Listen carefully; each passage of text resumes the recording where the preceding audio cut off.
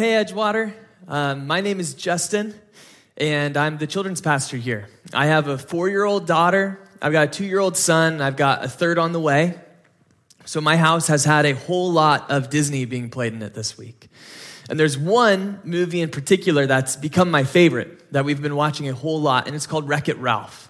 And what happens in this movie, it's very similar to Toy Story, where at the end of the day, when all the people are gone, the toys kind of come alive and they have their own little adventure. Wreck-It Ralph takes place in an arcade, where there's all these different arcade games, which are all their own different worlds. And when the arcade is closed and people are gone, all those little characters, they come alive and they visit each other's worlds through the subway system, which is the surge protector.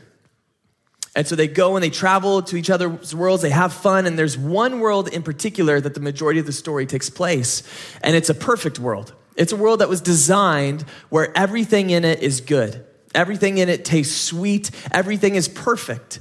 And that there's a person in it whose name is Vanellope, and she's got a function to promote the well-being of everyone else in this world.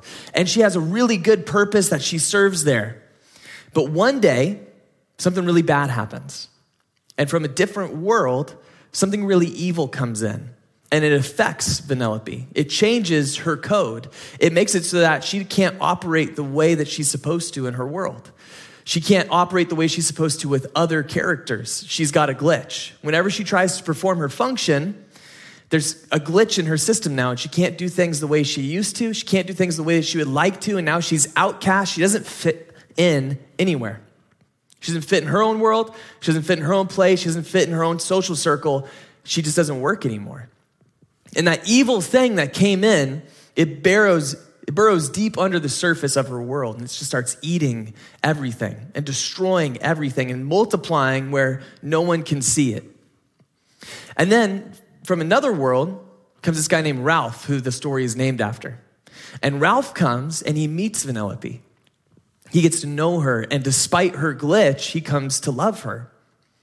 And then one day at the end of the story, it all culminates when this evil thing starts to break free, and it starts to eat and to destroy and consume everything it can get its hands on.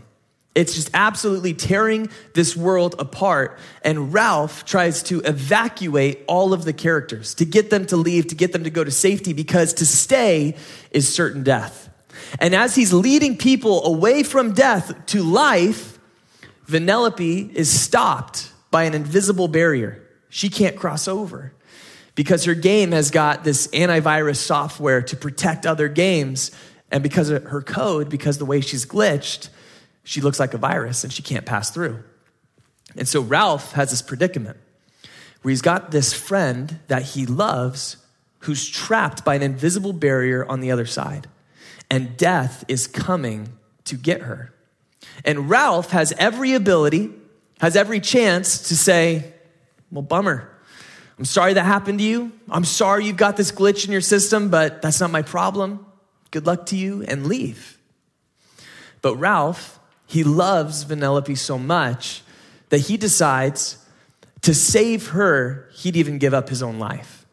And what he does is he leaves safety where he knows his world, where he's got comfort, where everything's good, and instead he goes to fight the ultimate bad guy of this world so that his friend can live. And as I'm watching the story with my kids, I'm just like, oh my gosh, this is the gospel. I'm watching these stories, and there's not just this one, but a ton of Disney stories and a ton of great movies not by Disney use themes that are exclusively in the Bible, I think because as humans, universally, something in our souls say, yeah, that's right. That's what happened. That's what happened for me. Because you and I know that the Bible tells us that God created a perfect world where everything in it was good. Everything was good to eat, that humans and everything that was created interacted together perfectly. But then something happened, and you can look around the world now today and ask yourself, is it good? Well, not really. Because now there are things that aren't good, like there's death, and there's disease, and there's hardship, and there's poverty and there's pain. And so you go, man, it's not good anymore. And then you and I, we have this function. We have a way that God created for us to do super well. We were to do two things. One of them is to love God with all of our heart, soul, mind, and strength. That's one thing. And the other thing is that we're to love our neighbor as ourselves.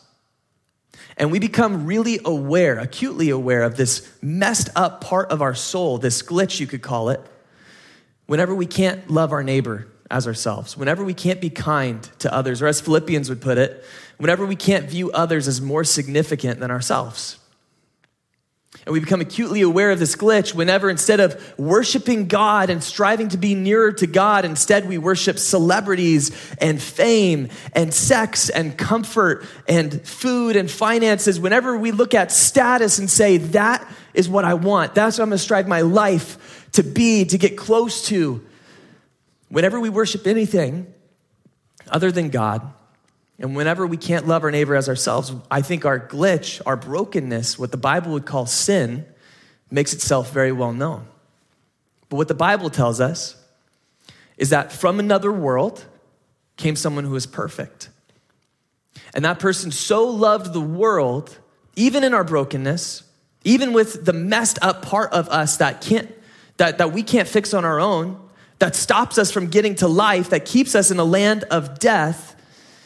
Despite that, this person from another world would give even his own life to save you and I. And we know that that work is finished on the cross in Jesus Christ. And you might think, well, that's awesome. I tuned into Bible study and instead I got an exposition on a Disney movie. Right on. Well, there's a point for it. There's a reason. There's something, and when we watch these movies, our soul goes, wow, that's what happened for me. That's my story.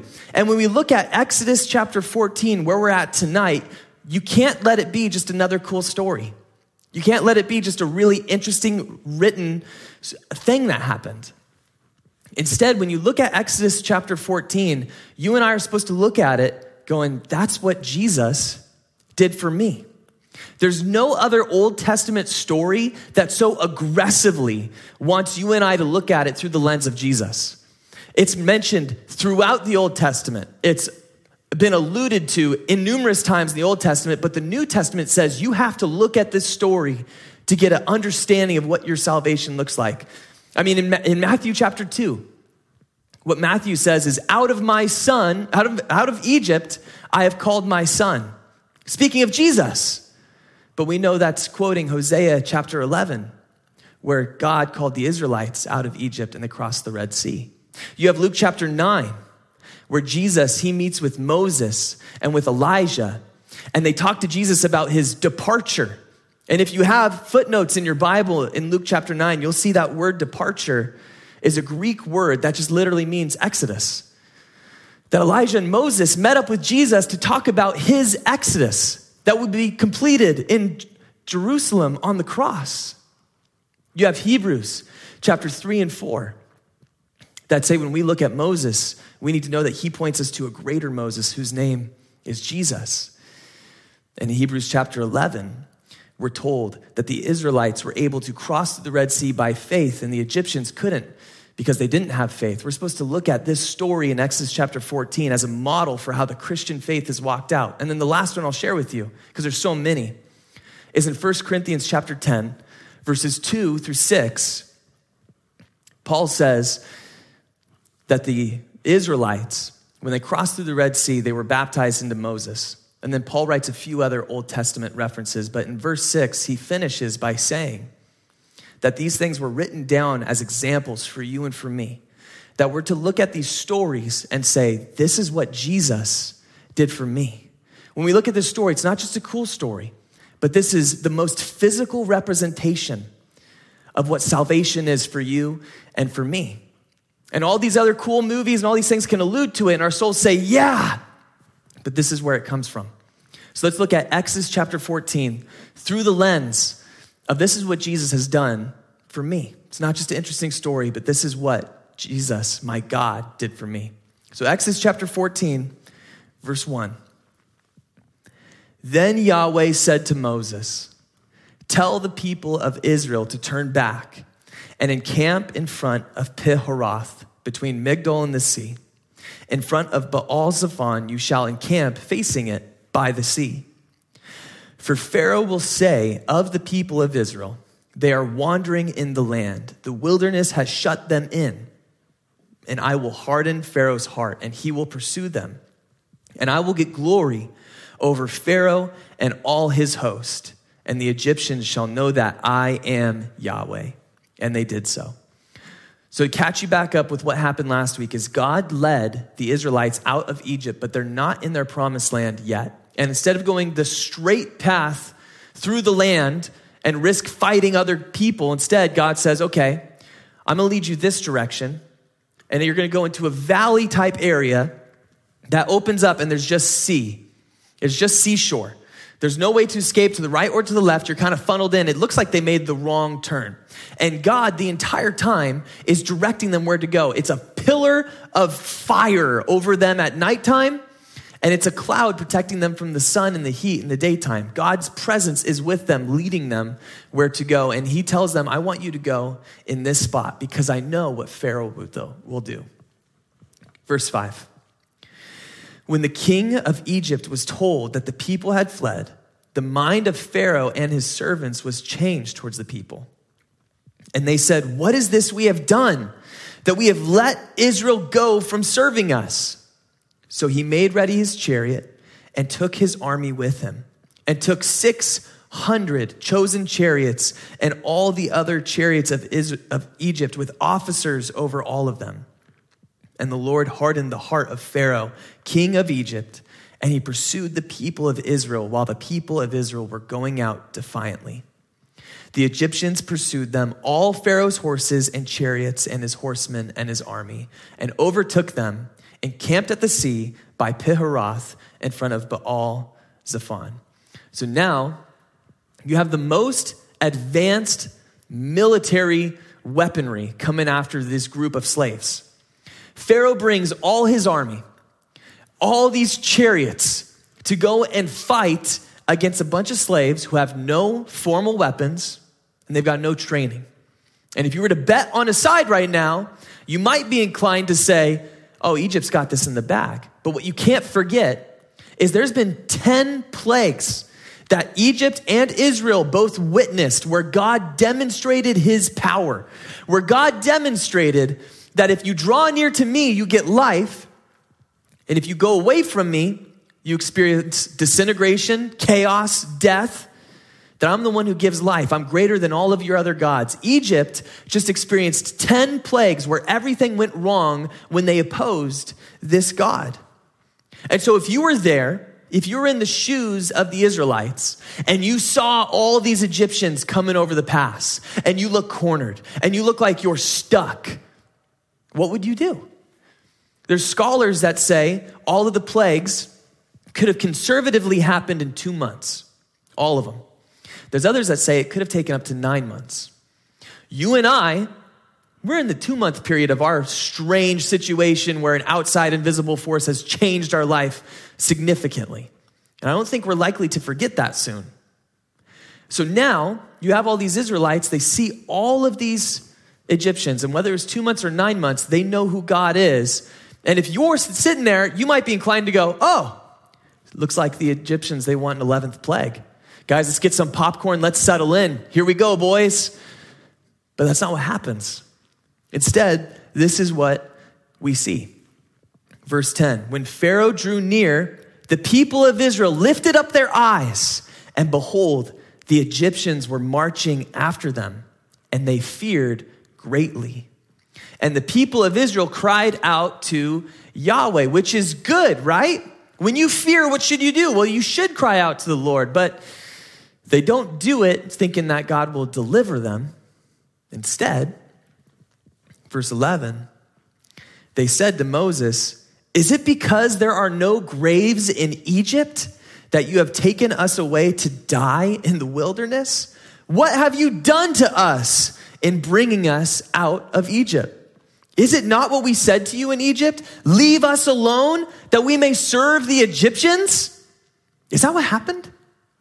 Did Moses come out of the wilderness after an encounter with meeting God and come to the Israelites? And the Israelites, dude, leave us alone. We don't want to go out in the wilderness with you. We want to serve the Egyptians. Is that what happened?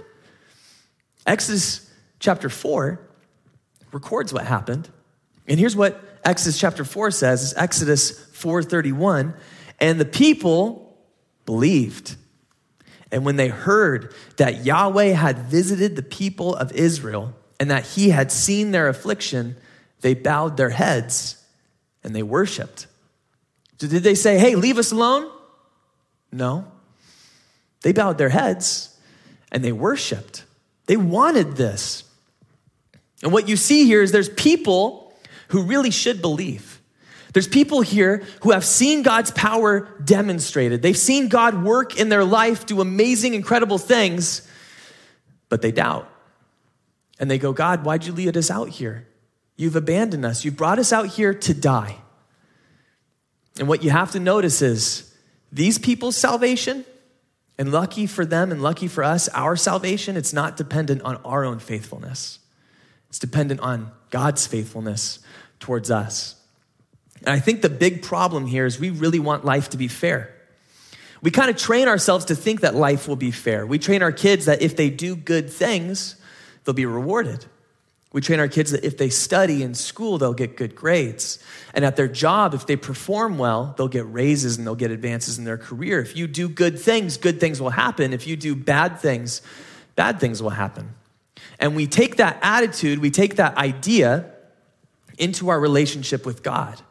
And we think, well, if I pray and if I worship and if I believe and if I do all of these things, then I'm going to be exempt from hardship and difficulty and pain and suffering and sickness.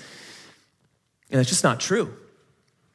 And when people forget the brokenness of this world, when they forget that life is not fair, we come to a spot that's very natural to be in where we go, well, God's abandoned me. This isn't good. We serve a good God, so God must not be here. God's not with me. Even though if the Israelites would ever bother to look up, they would see the presence of God literally with them. When we get taken into hard places, it's very natural for us to go, well, God must have left me. God's not with me in this. And what happens is, when we're people who do that, we risk missing out on the great plan that God is actively working. That God led the Israelites to this place so that they would truly know who their God is, and they would see him deliver them in a way that can't be taken back. He would be able to deliver them in a way that they would tell generation after generation, oh, my God is so good. Don't miss out on that in hard times. Don't become the panicky person that goes, God has left me, God has abandoned me. Instead, this is an opportunity where you can really see how God is going to move in your life and deliver you. It's easy to believe when things are going well. It's easy to believe that when everything's going good, oh yeah, man, my God is so good. It's easy when your job is providing for you to trust in God. But when your job's not providing for you and you have to trust that God will provide for you, it's really hard to believe. It's really easy to trust when things are going well, but you and I aren't called to trust only when things are going well. We're called to trust God, even in the midst of hard things, because that's when God is doing something really incredible. So look at here what they say next. They say, for it would have been better for us to serve the Egyptians than to die in the wilderness. They're certain God has abandoned them. God's left them to die. But here's what Moses says to them in verse 13. And Moses said to the people, fear not, stand firm and see the salvation of Yahweh, which he will work for you today. For the Egyptians whom you see today, you shall never see again. Yahweh will fight for you, and you have only to be silent. Every other religion, every other God, every other system says if you want to escape death and reach life, reach eternal life, reach God, you have to build a bridge and get on the other side. You have to cross this sea on your own to escape death. You have to abandon all worldly thought, all worldly pleasure. You have to do enough good things to outweigh the bad things in your life. You have to try to fix yourself morally. You have to try to do enough things in your community. You need to do all of these things to build a bridge to get to the other side. But Christianity alone says in regards to your salvation, what saves you is you be quiet, you be silent, and you let God work. In Christianity, if you try to add to your salvation and say, oh, this is what saves me, it actually subtracts. It takes away from you. Christianity alone says that salvation is brought by the Lord, and we trust in him and we look to him for salvation and deliverance. Here's what happens next. 15, Yahweh said to Moses, why do you cry to me? Tell the people of Israel to go forward, lift up your staff and stretch out your hand over the sea and divide it, that the people of Israel may go through the sea on dry ground. And I will harden the hearts of the Egyptians so that they shall go in after them. And I will get glory over Pharaoh and all his hosts, his chariots and his horsemen. Then the angel of God, who was going before the hosts of Israel, moved and went behind them. And the pillar of cloud moved from before them and stood behind them, coming between the hosts of Egypt and the host of Israel. And there was the cloud and the darkness, and it lit up the night without one coming near the other. So imagine this for a moment. You're an Egyptian, and the last few months of your life have been horrid, been real bad. Everything that could go wrong has gone wrong. And the firstborn of every household in Israel has died. And then these slave people left, and a mysterious cloud of fire and of shade follows them everywhere they go. And now you're following them to either bring them back, kill them, or both. And now you get there and you see all these slaves, and that cloud moves from before them and divides you from them. You can't get to them anymore. It's blocking you. And it's a cloud of fire and darkness. And I don't know what that looks like, but I feel like I know enough to where if I'm an Egyptian, I would look at that and go, you know, I should go home. This isn't fun anymore. This is a bad idea. I'm looking now at this fiery thing and going, yeah, you know, I don't have a servant anymore. I may have left my oven on. I need to go home and check on the stove to make sure that my house doesn't burn down. I don't want to stay here and burn up. I would do whatever I could to get out of there, but that's not what the Egyptians do. Up until right now, they still have a chance to leave. They still have a chance to go, you know what? This was a bad idea. Let's just go. But the Egyptians stay determined to pursue the Israelites. It's craziness. In verse 21, then Moses stretched out his hand over the sea, and Yahweh drove the sea back by a strong east wind all night and made the sea dry land, and the waters were divided. And the people of Israel went into the midst of the sea on dry ground, the waters being a wall to them on their right and on their left. So this huge area of the sea that normally is not dry ever, God splits it in half to where there's a wall of water on their right, a wall of water on their left, and all night is a really long time. I've got a 4-year-old daughter who's determined to get into my bed and kick me in the kidneys all night long. And she'll wait till 2 a.m., right when I'm out of energy to go and fix it. And all night is a long time for you to think and process what has gone wrong in my life. And so these Egyptians, all night now, they see this big parting of the sea and this fire in front of them. All night is a long time to think, yeah, we should go home. And they don't. And what's interesting is the ground is dry. The Israelites get clear, easy passage through. They don't have to climb. They don't have to work. They don't have to do anything but lead their people through, trust in God, and walk through it. Verse 23, the Egyptians pursued and went in after them into the midst of the sea, all Pharaoh's horses, his chariots, and his horsemen. And in the morning watch, the Lord in a pillar of fire and of cloud looked down upon the Egyptian forces and threw the Egyptian forces into a panic, clogging their chariot wheels so that they drove heavily. And the Egyptians said, let us flee from before Israel, for the Lord fights for them against the Egyptians. So the Egyptians are pursuing the Israelites down this valley with walls of water on either side. And then they look up and they see God looking at them in a not happy way. And then they panic, rightfully so. And then whatever happened with the ground where it was dry for the Israelites, it's now mucky and it's clogging up their wheels and they are stuck. It's too late for them. They're at the point of no return. And then verse 26, then Yahweh said to Moses, stretch out your hand over the sea, that the water may come back upon the Egyptians, upon their chariots and upon their horsemen. So Moses stretched out his hand over the sea, and the sea returned to its normal course when the morning appeared. And as the Egyptians fled into it, Yahweh threw the Egyptians into the midst of the sea. The water returned and covered the chariots and all the horsemen of all the host of Pharaoh that had followed them into the sea. Not one of them remained.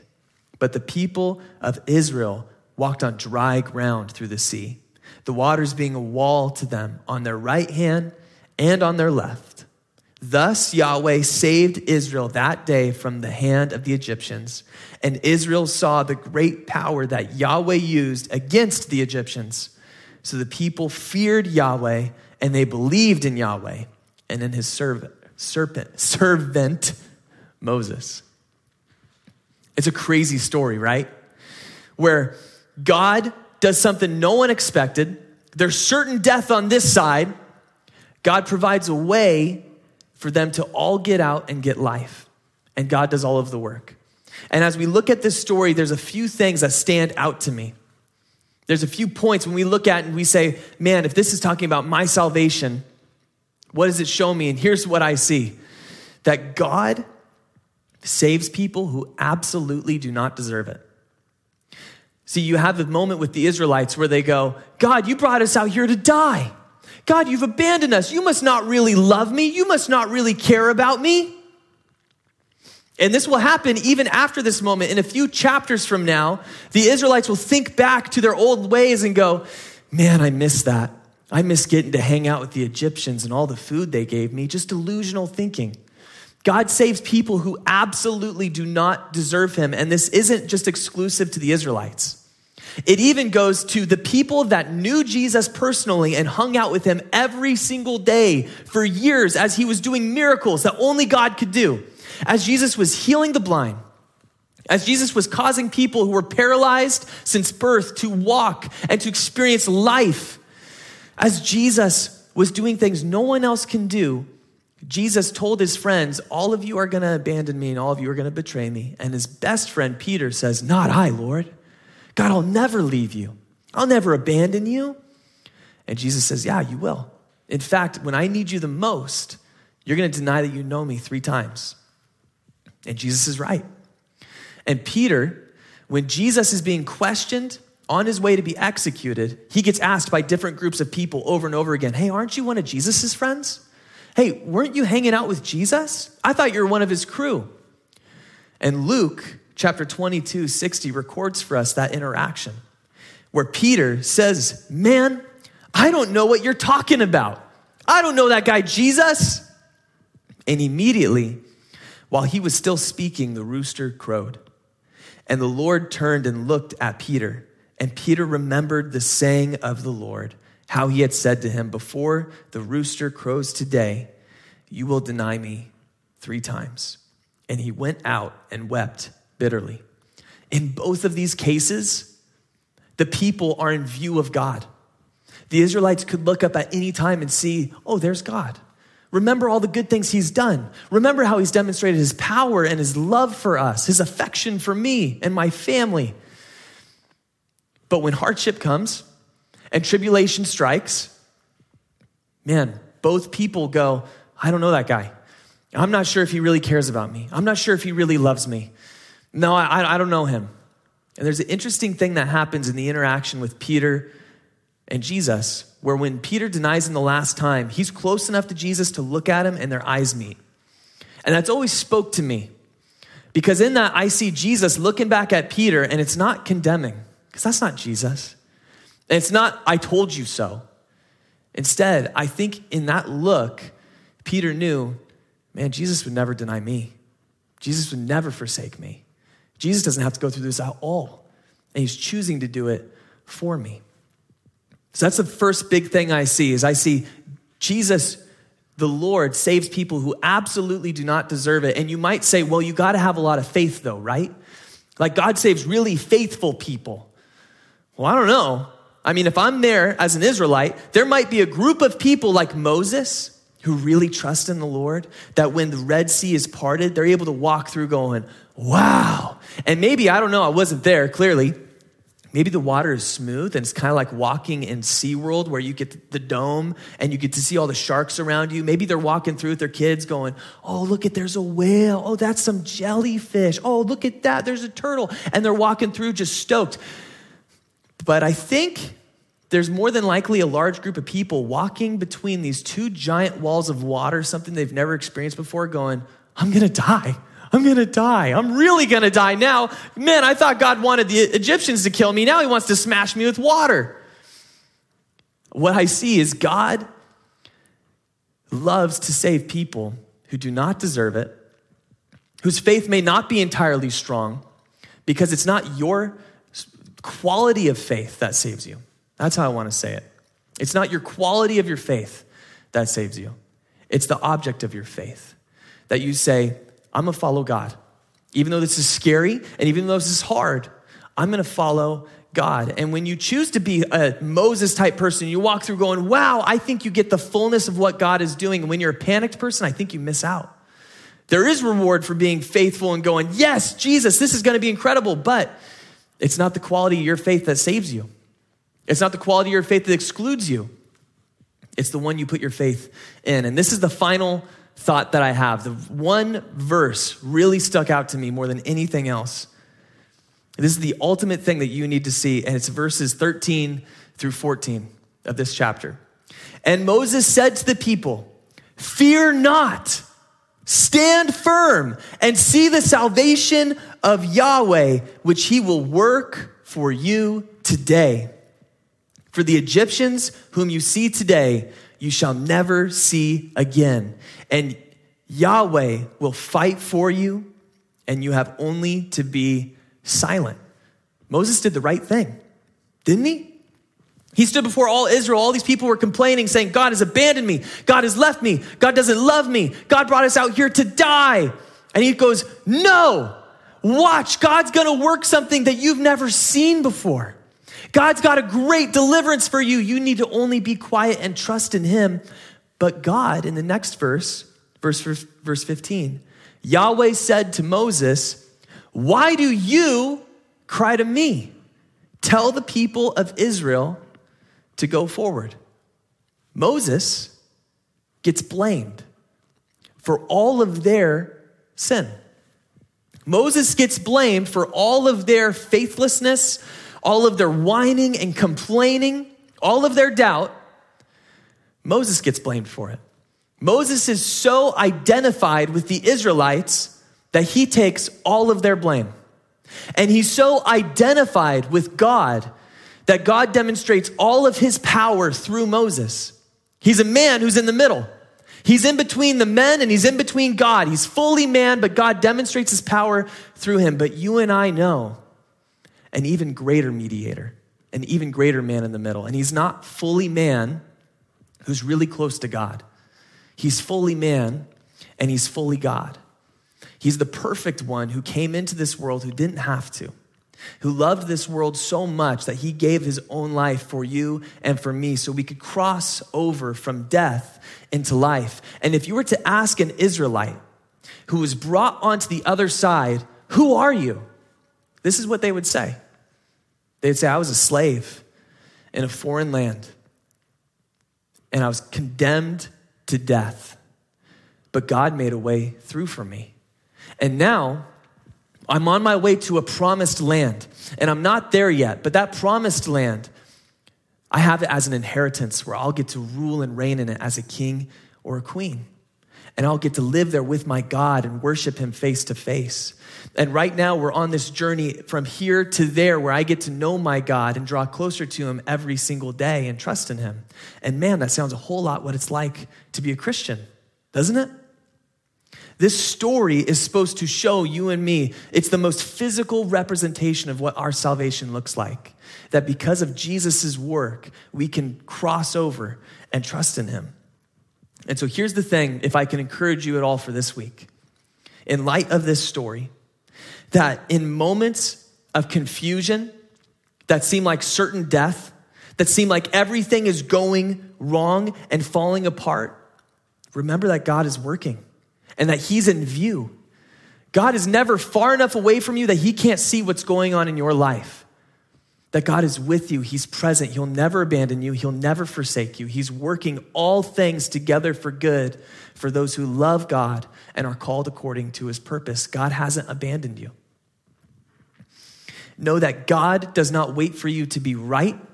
He doesn't wait for you to be moral. He doesn't wait for you to be good or faithful to save you. Instead, God saves you so that you can become who he needs you to be. Notice that God didn't pull the Israelites out of Egypt and then gave them the law and said, if you obey, I'll save you. Instead, God pulled the Israelites out of Egypt, saved them, and then gave them the law and said, now that you're saved, this is who I want you to be. Come and follow me. Come and live with me. Come and love one another and worship me alone. So guys, as you go through this week, as things fall apart, as you feel in your heart where you start to wonder, why did God bring me here? Did God bring me here just to die? Is God going to abandon me? Remember this story. Remember what the Israelites did. Remember what God did in their lives to demonstrate his love and his power for them. And most of all, whenever we doubt and we worry and we freak out and we fail, remember that your salvation is through the blood of Jesus alone. That his blood cleanses you from all unrighteousness, all your sin, every glitch that makes it so you don't fit in this world anymore. Jesus cleanses you of it, and he's made a way out of it for you. So Jesus, I'm so thankful that you're a God who doesn't abandon us in hard things, that you're a God who will never leave or forsake us, that you are a God who knows our brokenness, knows our hurting, knows our pain, and that you love us through it and despite it, and that you've made a way for us to come out of death and into life through your work on the cross. So Jesus, may we trust in you this week. May we draw close to you this week. May we praise you as we get to see you move in our lives when everything else is falling apart. It's in your name we pray, the name of mighty King Jesus. Amen. God bless you guys. Have an awesome week.